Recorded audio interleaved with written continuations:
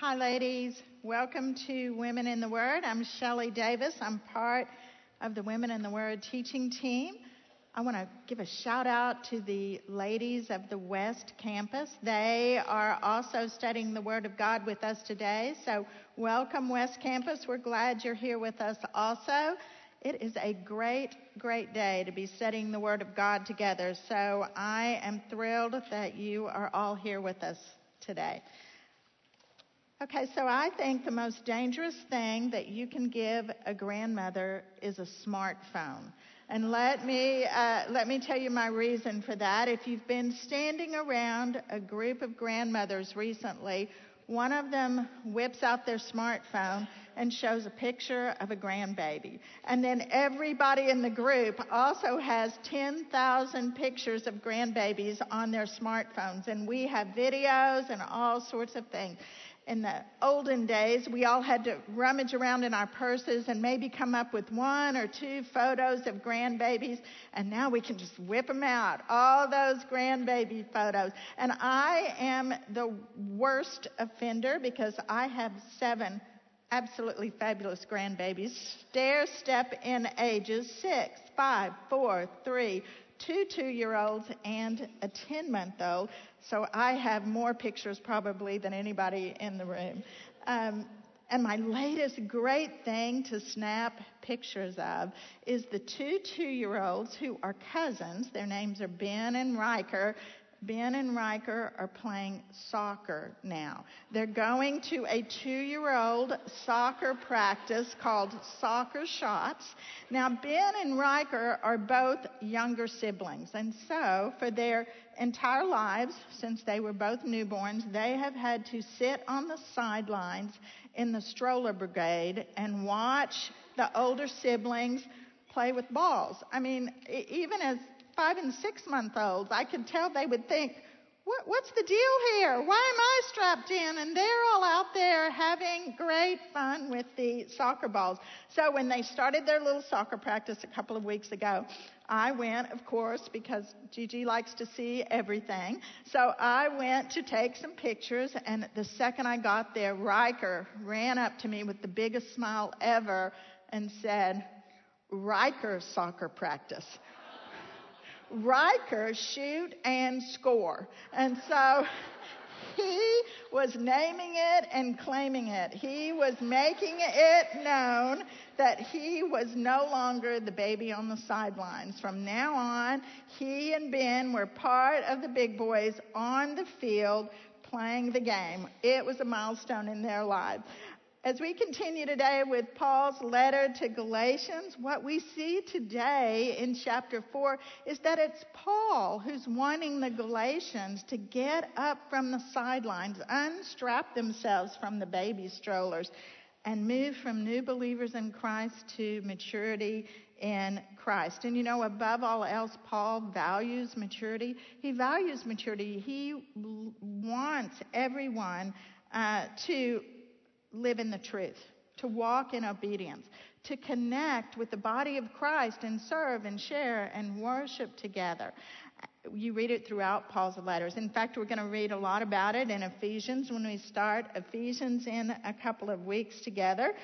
Look at what Paul says about growing up from being children in 1 Corinthians 14 on your verse sheet. He says, "Brothers, do not be children in your thinking. Be infants in evil, but in your thinking be mature." So we're going to read together this morning and see how Paul goes about addressing spiritual immaturity in the Galatians' lives and what we can learn from his letter to them.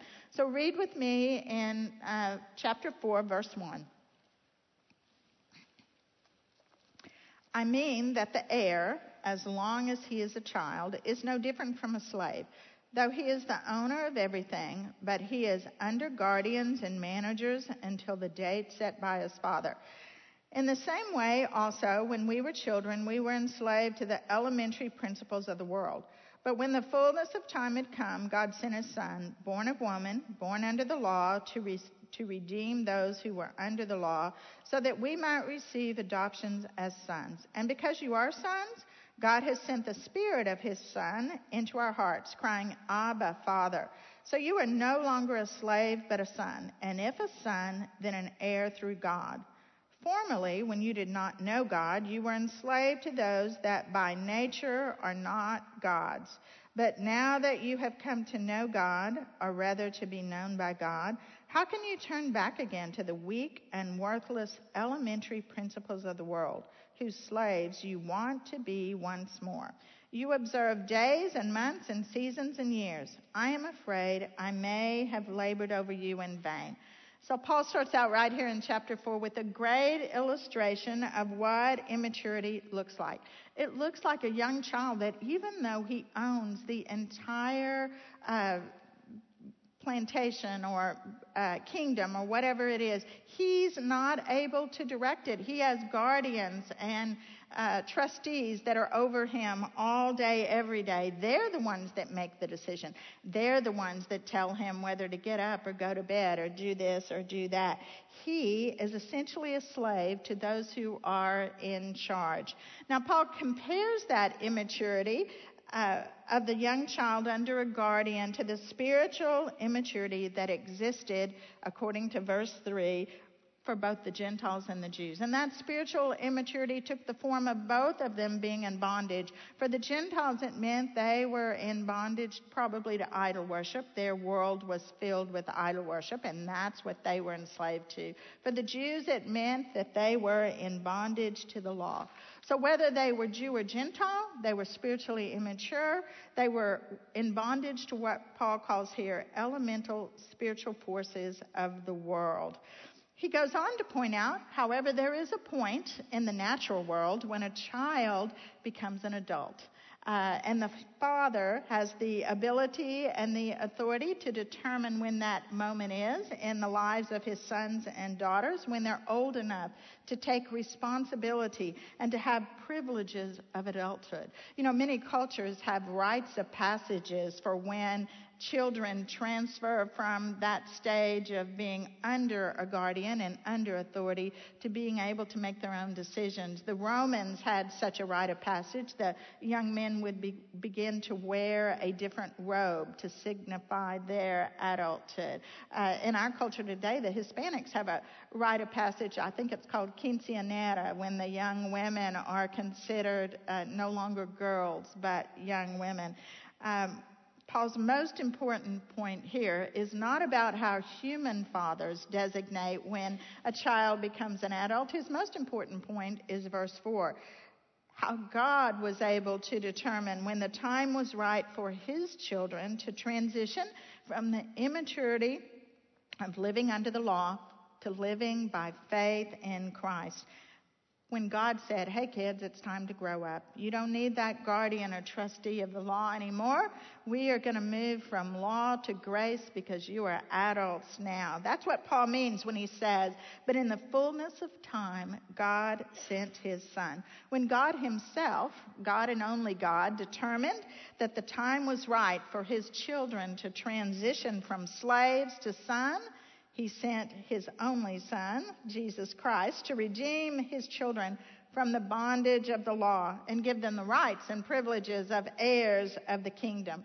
Verses 4 and 5 here have some great theology in them. You may want to underline some of those passages because in verse 4, it actually talks about two things. It talks about Jesus' divine nature as God's son, and it talks about his human nature because he was born of a woman. And verse 5 tells us the two reasons that God sent his son. The first one was he sent him to redeem people from the bondage of the law. The second reason was he sent him also to give them full rights and complete rights as adopted sons and daughters of the Most High King through Jesus' incarnation and death and burial. Look at what 1 Peter 18 says about our redemption. 1 Peter 1:18 says, knowing that you were ransomed from the futile ways inherited from your forefathers, not with perishable things such as silver or gold, but with the precious blood of Christ, like that of a lamb without blemish or spot.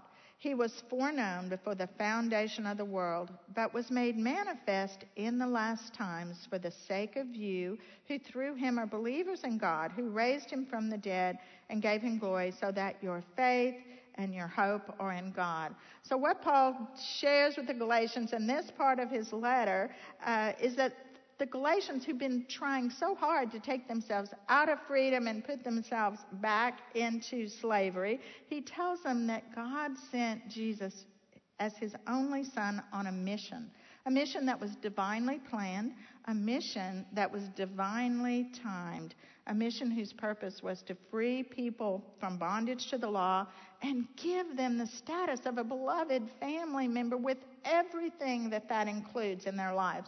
Privileges, perks, responsibility, the same things that mature sons and daughters have when they finally grow to adulthood and inherit the whole kingdom. And it's all because of Christ's work on the cross. Verse 6 tells us that because they're sons and daughters, now, through the Spirit of God, they have the ability to have an intimate, close relationship with God as full-fledged heirs of the kingdom, as children that trust God and know God loves them in return. That was something when they were under bondage to the law that they felt like they had to earn. And now, through Jesus' finished work on the cross, it's simply theirs as a free gift.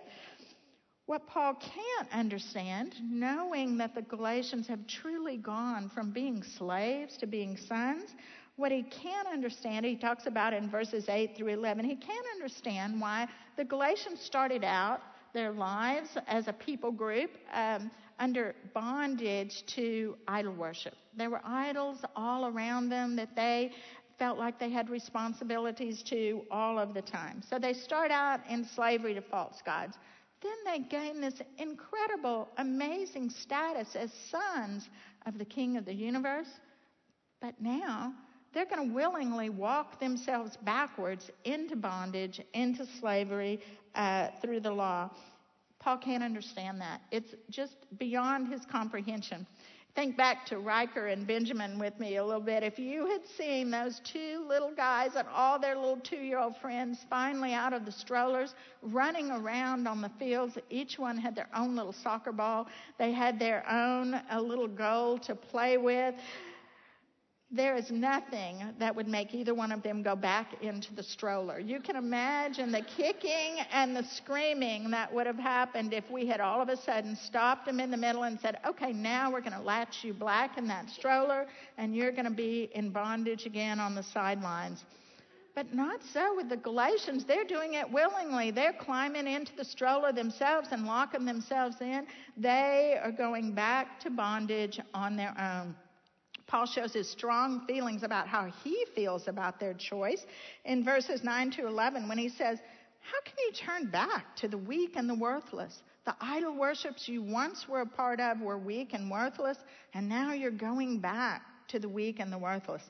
And he says that he fears that his time with them has been wasted. And that is a sad statement on Paul's part, that he would feel like the time he spent with the Galatians that he had valued so much and had such value to the kingdom of God was wasted. You know, Paul's lesson to the Galatians right here, the point he's trying to make to the Galatians, give us a great lesson about maturity in our own lives today too.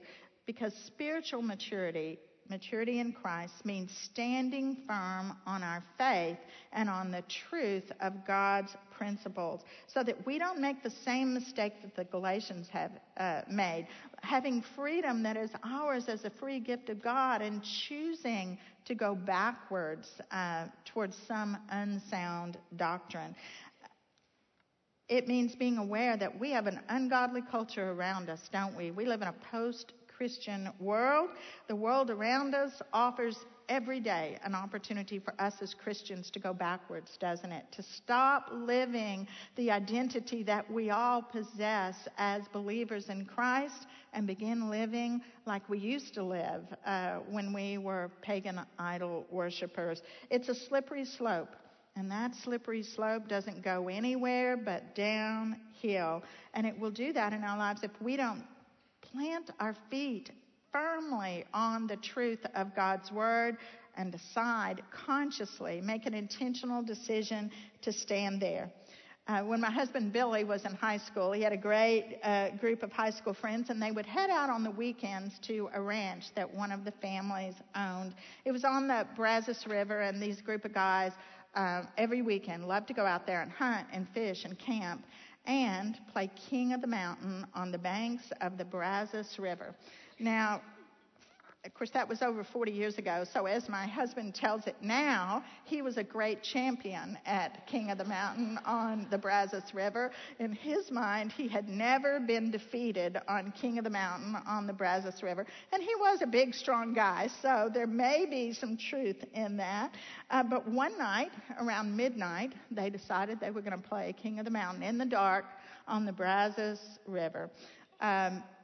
And they were going to gang up on him and throw him in. Now, the river was full and rushing, and he said what happened is they did finally manage to throw him in, and the minute he hit the river in the dark, it was so full and rushing that he was downstream in a second, hundreds of yards downstream. He said he lost his glasses, and he thought he was going to lose his life, too, there in the dark on the Brazos River. Fortunately, he was a big, strong guy, and he finally managed to grab hold of a branch on the bank and pull himself out.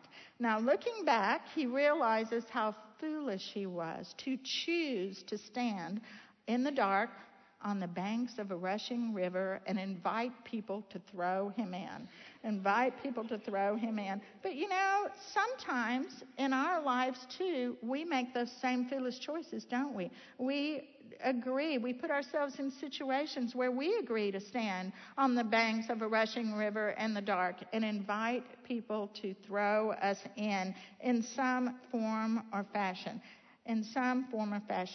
He realizes now that it would have been a much wiser choice for him to say, hey guys, I'm going to stand firm over here on the solid ground, and if you guys want to play King of the Mountain in the dark and rushing river, go right ahead, but I'm standing firm here. That's the same choice we have every day, ladies, is to choose to stand firm on the truth of God's word and not let the post-Christian culture around us or our friends or anyone else have the opportunity to throw us in the rushing river. Maturity means we plant our feet solidly on the truth of who Christ is and what he's done for us. Look at what Paul says in 1 Corinthians 16 on your verse sheet. Be watchful, stand firm in the faith, act like men, be strong. And Ephesians 6:13 says, therefore take up the whole armor of God, that you may be able to withstand in the evil day, and having done all, to stand firm. If the Galatians had listened to Paul and stood firm on the truth of who they knew Jesus Christ to be and how they had obtained their salvation by grace alone, through faith alone, the false teachers would have had no part in their lives. Okay, let's read some more. Verse 12. Brothers, I entreat you, become as I am, for I also have become as you are. You did me no wrong. You know it was because of a bodily ailment that I preached the gospel to you at first. And though my condition was a trial to you, you did not scorn or despise me, but received me as an angel of God, as Christ Jesus. What then has become of your blessedness? For I testify to you that if possible, you would have gouged out your eyes and given them to me. Have I then become your enemy by telling you the truth? They make much of you, but for no good purpose. They want to shut you out, that you may make much of them. It is always good to be made much of for a good purpose, and not only when I am present with you, my little children, for whom I am again in the anguish of childbirth until Christ is formed in you. I wish I could be present with you now and change my tone, for I am perplexed about you. Here in verse 12, Paul begins to talk about the time that he spent with the Galatians when he preached to them on his first missionary journey. While he lived with them for those months, he lived as a Gentile. Now, he was a Jew with a background as a Pharisee, and yet he knew he was free in Christ once for all. So while he was with the Galatians, he lived free as a Gentile, free from the restrictions of the law. and now he's urging them to remember how he did it, to remember his example, and to follow in the freedom that he lived in while he was with them. He also reminds them here that he had some significant health issues while he was with them, and yet they loved him, and they cared for him, and they sacrificed for him, and they did it all because he had offered them the amazing gift of salvation through Jesus Christ alone. They loved him for that. They loved him for that, and he was their friend, and his illness was no burden to them at all. In fact, they cared about him so much that he says in verse 15 that they would have gladly given up their own good health for the sake of Paul. Now, we don't know what Paul's illness was. Some suggest it was malaria. Others think he may have had some form of epilepsy or migraine headaches. And some think it had to do with his eyes, because he talks here about the Galatians giving him their healthy eyes. But you know, what was wrong with him is not important. But what is important is how their feelings for him have changed. They cherished him once as a friend, and now all of a sudden they're suspicious of him, and he realizes that they see him as an enemy. Instead of doing what we just talked about and standing firm on the truth that Paul had left with them, they're listening to false teachers. They're listening to false teachers who, according to verses 17 and 18 here, Paul says, hey, they're just flattering you guys and buttering you up so that you're no longer going to be under my influence. The false teachers want to drive a wedge between Paul and the Galatians so that the Galatians will no longer listen to Paul. They want that. They want it for their own selfish motives. You know, now Paul has been a lot of things in his life, and certainly he was a passionate apostle, but he always shared the gospel for the right reasons. It was never about Paul. He never shared the gospel so he would have a big following or be a popular guy. I doubt if he was a popular guy. If you've read Paul's story in Acts, you know he spent most of his time in prison. It was never about his popularity or his following. In Paul's life, it was simply about Jesus and the salvation that he offered as a free gift. The false teachers, however, were in it for their own selfish motives, and Paul desperately wanted the Galatians to figure that out. Do you not understand here? They don't really care about you. They care about themselves. So what they're teaching you isn't for your own good. It's because they want a following. Paul's affections for the Galatians comes through in verse 19. He loves these people. He loves these people, and he calls them his children, and he compares himself to a mother who's in the anguish of childbirth. And this is actually the only time in the scriptures that Paul makes reference to himself as a mother. I don't think he was probably a very motherly guy, but he's trying to get across here to them that his feelings for them are maternal. He wants the very best for them, just like moms want the very best for their children. And the very best that he wants for them is that they would mature in Christ. He says it in verse 19, that Jesus would be formed in them. He wants them to go from baby believers to mature believers who live their lives based on the truth and not based on the flattery of anyone around them.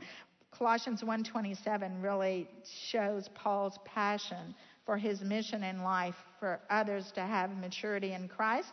It says, to them God chose to make known great among the Gentiles are the glorious riches of this mystery, which is Christ in you, the hope of glory. Him we proclaim, warning everyone and teaching everyone with all wisdom, so that we may present everyone mature in Christ. For this I told, struggling with all his energy that so powerfully works in me. This is Paul's mission in life, that those that have heard the gospel would continue to grow in the truth of who Jesus is. And it's his reason for confronting the Galatians, because since he's left them, they've gone from being secure in their salvation to running around like fools in their desires to become slaves to the law. It's left Paul, according to verse 20, in great doubt and perplexed. And he even wishes he didn't have to write a letter that has this tone of admonishment to it. Deb told us in week 1 when we talked about Galatians, this is the only letter that he writes without a lot of encouraging words when he opens it up. The Galatians have gone from loving him as a friend to treating him as an enemy simply because he's told them the truth about their actions. That's another great lesson for us from Paul on maturity. You know, maturity really does mean listening when wise and discerning friends tell us the truth. Wendy made a great point last week when she taught her lesson on Galatians 3, because Wendy talked about how we have to be bold enough to approach people that are straying outside of the truth. And this is the flip side of that coin. The flip side is when someone approaches us, we have to be willing to listen. Your heart has to be soft enough that you're willing to say, I hear what you're saying, and I need to take it under advisement. If you remember Wendy's story, that's really what happened with her friend. Her friend listened and went back and changed her Facebook page because she had posted something that was not God's truth on her Facebook page. But you know what the struggle here is, and the reason it's hard to do is we have the wrong idea about our friends. We think that our friends should always agree with us. We think that our friends should take up our causes and our actions and support us in whatever it is we're thinking, feeling, doing. But the truth is, a true friend cares more about our holiness than they do about our happiness. That's really the key here to a true friend. Is your friend caring about your holiness or about your happiness? And that's Paul's anguish here. He's not simply writing a sweet little letter to the Galatians because he wants them to be happy. Paul's writing a hard and difficult letter to the Galatians because he wants them to mature in Christ. It's their holiness he's concerned about. 20 years ago, in fact, it may have been more than 20 years ago, I had a sweet and a precious friend that I spent a lot of time with and I mentored. We studied the scriptures together. And then over a period of time, she began to move in her life in a direction that seemed counter to the Word of God. Because I was her friend, I felt like God had given me the responsibility to really approach her on some of her choices. And so we sat down one day and she told me about her life, and the only thing I said to her really was, tell me how this lines up with the truth of Scripture. And from that moment on, the door to our friendship was closed. I understand how Paul feels here, because in the space of a short few minutes, a close, loving relationship, I became an enemy to her by the time that conversation was over. It was painful, and I'd love to tell you that relationship today has been restored, but it never has really been restored, although I still love her, and I think in her heart of hearts she still loves me. I watched her go on to make choices that did what we talked about, King of the Mountain on the Brazos River. She allowed people to throw her in a rushing stream, and it carried her away from the truth. Maturity, having Christ formed in us, which is what Paul seeks for the Galatians here, means listening to truth when our wise and discerning friends love us enough to tell us the truth. Look at Proverbs 27 with me on your verse sheet. 27:6 says, faithful are the wounds of a friend, profuse are the kisses of an enemy. And 27:16 says, iron sharpens iron, and one man sharpens another. You know, if we are mature in our faith and in our relationship with Christ, then friends should not become enemies because they love us enough to tell us the truth. Okay, so let's finish with Paul. Let's start with verse 21 here. Tell me, you who desire to be under the law, do you not listen to the law?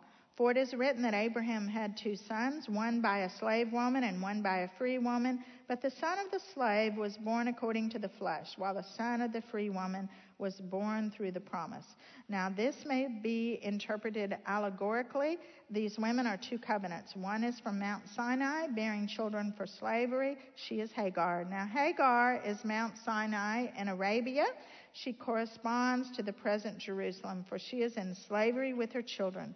But the Jerusalem above is free. She is our mother, for it is written, "Rejoice, O barren one who does not bear. Break forth and cry aloud, you who are not in labor. For the children of the desolate one will be more than those of the one who has a husband." Now you, brothers, like Isaac, are children of the promise. But just as at that time he who was born according to the flesh persecuted him who was born according to the Spirit, so also it is now. But what does the scripture say? "Cast out the slave woman and her son, for the son of the slave woman shall not inherit with the son of the free woman." So, brothers, we are not children of the slave, but of the free woman.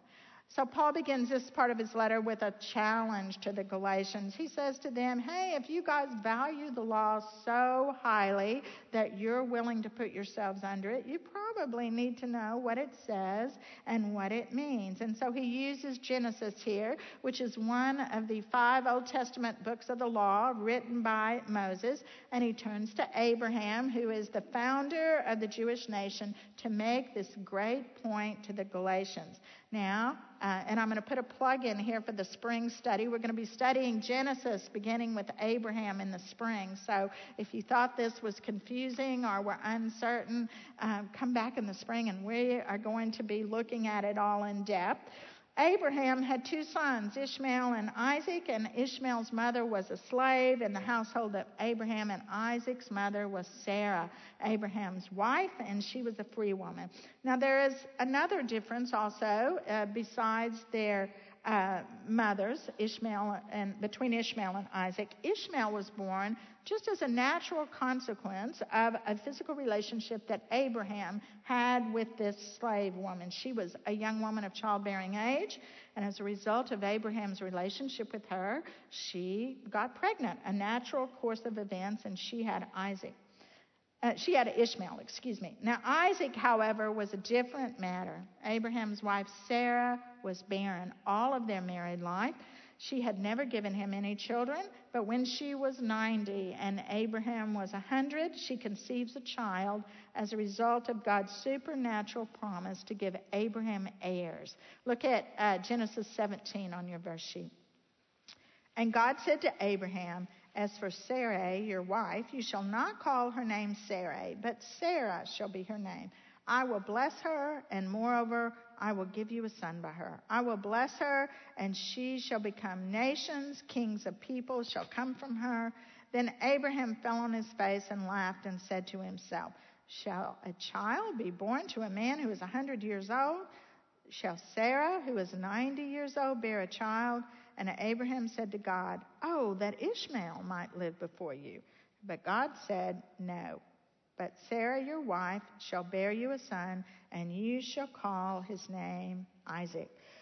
So Ishmael is born naturally from the slave woman, and Isaac was born supernaturally from the free woman. So what Paul does here is use this story and the circumstances around Isaac and Ishmael to make his point to the Galatians. He describes Hagar, the slave woman, as representing the Mosaic covenant, which was made on Mount Sinai. And under the Mosaic covenant, the nation of Israel lived in bondage to the law. That's what they're wanting to put themselves back under. The Mosaic covenant, living in bondage of the law. He also says in verse 24 that Hagar represents first century Jerusalem, which they should have figured out, oh yeah, that's probably not a good idea, because first century Jerusalem is presently not only under the law, but guess what? They're also enslaved to the Roman Empire. Sarah, the free woman, the mother of Isaac, actually represents the heavenly city of Jerusalem, which is an incredible future destination of all believers. Everyone who is not under the law but is saved by grace alone, through faith alone, their eternal destination is going to be the heavenly city of Jerusalem. And Paul equates that to the grace and the freedom that everyone that has salvation in Christ will have. In verse 27, he quotes Isaiah 54:1, which was a little confusing right here in the middle of this text. But what he's trying to point out is the changing circumstances of Israel. Throughout the history of Israel, their circumstances have changed. The woman with the husband is Israel before the Babylonian captivity. The barren woman here is Israel during the Babylonian captivity. And the woman bearing more children is Israel in the millennial kingdom, which has riches and blessing.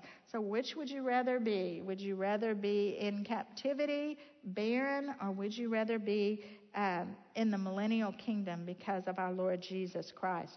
Paul finishes chapter 4 after telling them all this information about Abraham and Isaac and Ishmael and the conditions in Israel throughout history by trying to apply it to the Galatians and hoping they understand the hymn.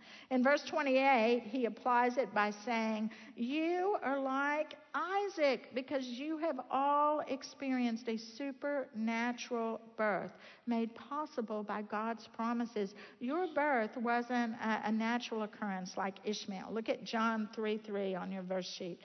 And Jesus answered him, truly, truly, I say to you, unless one is born again, he cannot see the kingdom of God. Being born again is a supernatural occurrence that comes about because of faith in Jesus Christ. Look at Romans 9:8 and 9 on your verse sheet.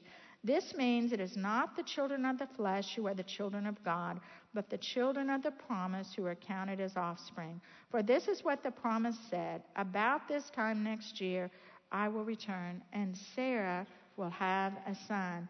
The Galatians, and in fact all of us in this room today, are just like Isaac. We are part of the fulfillment of God's promise to Abraham. It came about supernaturally, and we are recipients of the promise of salvation. Look at Galatians 3:29. If you are Christ, then you are Abraham's offspring, heirs according to the promise. That's a truth for all of the Galatians and all of us in this room today. We are Abraham's offspring, heirs according to the promise. In verse 29, Paul goes to the story of Ishmael taunting and persecuting Isaac. It's back in Genesis 21. We don't have time to read it today. You may want to read it later.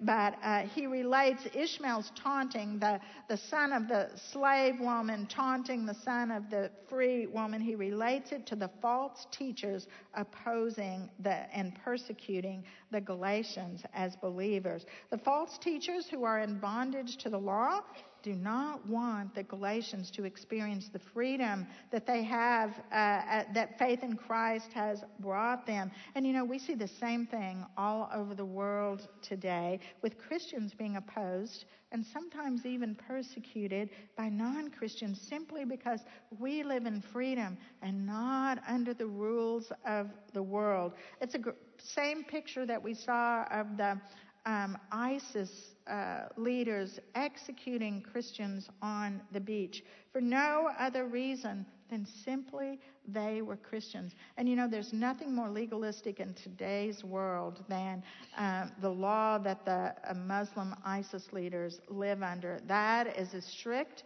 and as legalistic as you can get. One theologian I read said, legalists always persecute those living in liberty. It's almost like misery loves company. If I'm going to have to live under this strict law, I'm going to make sure there's not a smile on your face because you are in freedom.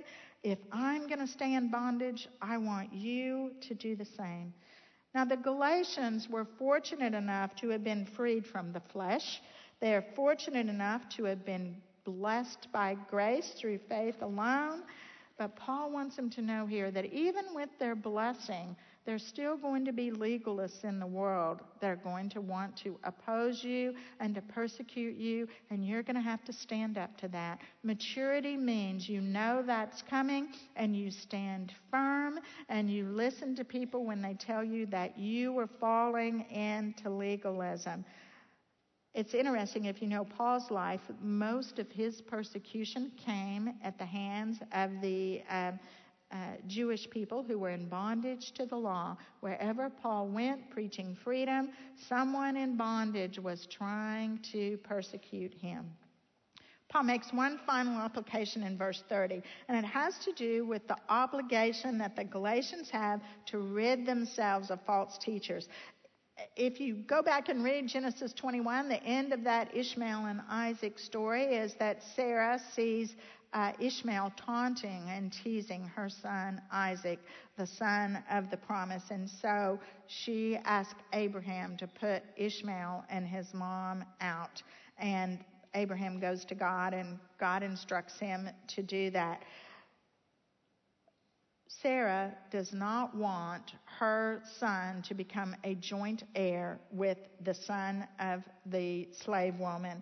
Paul's point to the Galatians here is similar and simple.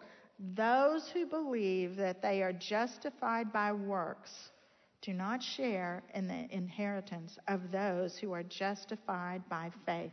And he wants the Galatians, if they get nothing else out of this, he wants them to know there is no joint inheritance in the kingdom for the people that are justified by works and the people that are justified by faith. Inheritance in the kingdom comes only because you are justified by faith alone. So you must put out those people who want to be heirs in the kingdom by their works.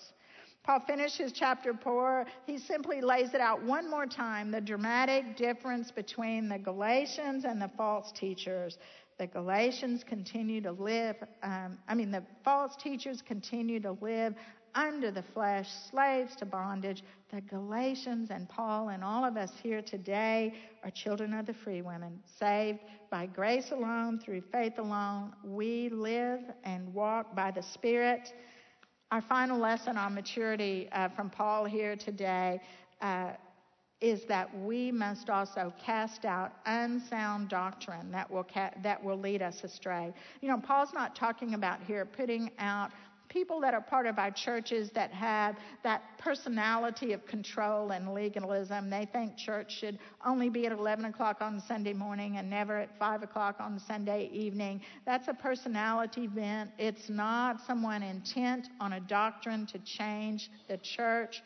Paul is emphatic, however, that when we do find an unsound doctrine that wants to take people captive, we can't ignore it. Maturity means we must address those who are promoters of unsound doctrine and legalism, especially if they're not open to correction and teaching. In 2010, I had just the great joy and opportunity to go to a city in Tanzania called Mwanza on the shores of Lake Victoria with a team of great gals here from Christ Chapel. We went to teach a women's leadership conference for the area churches there around Lake Victoria. Now, the conference was attended by women from all these different districts in that general vicinity around Lake Victoria. And they had been chosen and recruited by the bishops that oversaw the different districts there.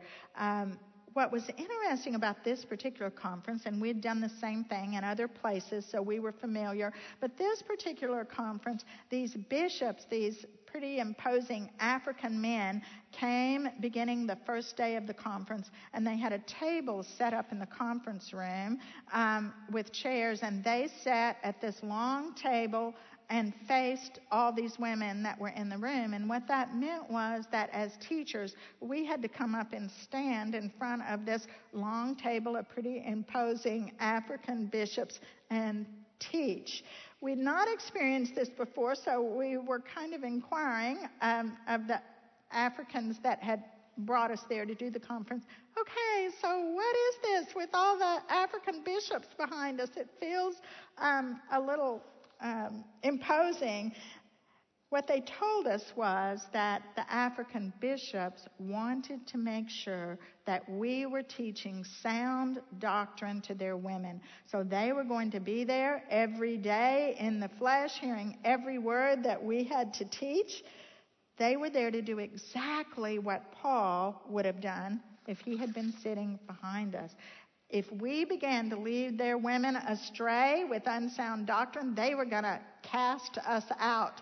I'm not sure exactly what would have happened to us, but I could picture us being dragged out of there if we had unsound doctrine. Fortunately, they loved what we taught. They thought that we were on track with the word of truth, and we became great friends with all those bishops before we left. But they were mature believers, and they were prepared to act if our teaching did not line up with the Word of God. Look what Paul says in Romans 16. I appeal to you, brothers, to watch out for those who cause divisions and create obstacles contrary to the doctrine that you have been taught. Avoid them. And Colossians 2:8 says, see that no one takes you captive by philosophy and empty deceit according to human tradition, according to the elemental spirits of the world, and not according to Christ. Maturity in the church and in us as individual believers means that we look for and cast out anything that leads us from the truth. So as we finish chapter 4, what we see is that Paul's heart's desire for the Galatians and for each one of us here today, if he was sitting behind me right now, listening, is that we would grow up to be mature followers of Christ. We would be mature followers who stand firm in the truth, knowing that we are no longer slaves, but we are sons, who listen to trusted friends, not making friends our enemies just because they love us enough to tell us the truth. And we always cast out anything that is not the truth, always walking in the Spirit, not in the flesh. Paul shares his hope that we would all continue to mature in Christ in Ephesians 4:15, so that we may no longer be children tossed to and fro by the waves and carried about by every wind of doctrine, by human cunning, by craftiness and deceitful schemes. Rather, speaking the truth in love, we are to grow up in every way into him who is the head, into Christ. Let's pray. Father, we're grateful for the word of truth. We're grateful for the Apostle Paul, who was so passionate about those that he loved, becoming mature in Christ. Lord, I pray that each of us would have that same spirit here, that we would have a heart and a desire to grow more like Christ every single day, that we would have that same heart's desire for everyone around us. Lord, we're grateful for the word of truth. We're even more grateful for the gift of grace that was made possible by our Lord Jesus Christ. And I pray this in the name of your Son, our Savior, Jesus Christ. Amen. Thanks, lady.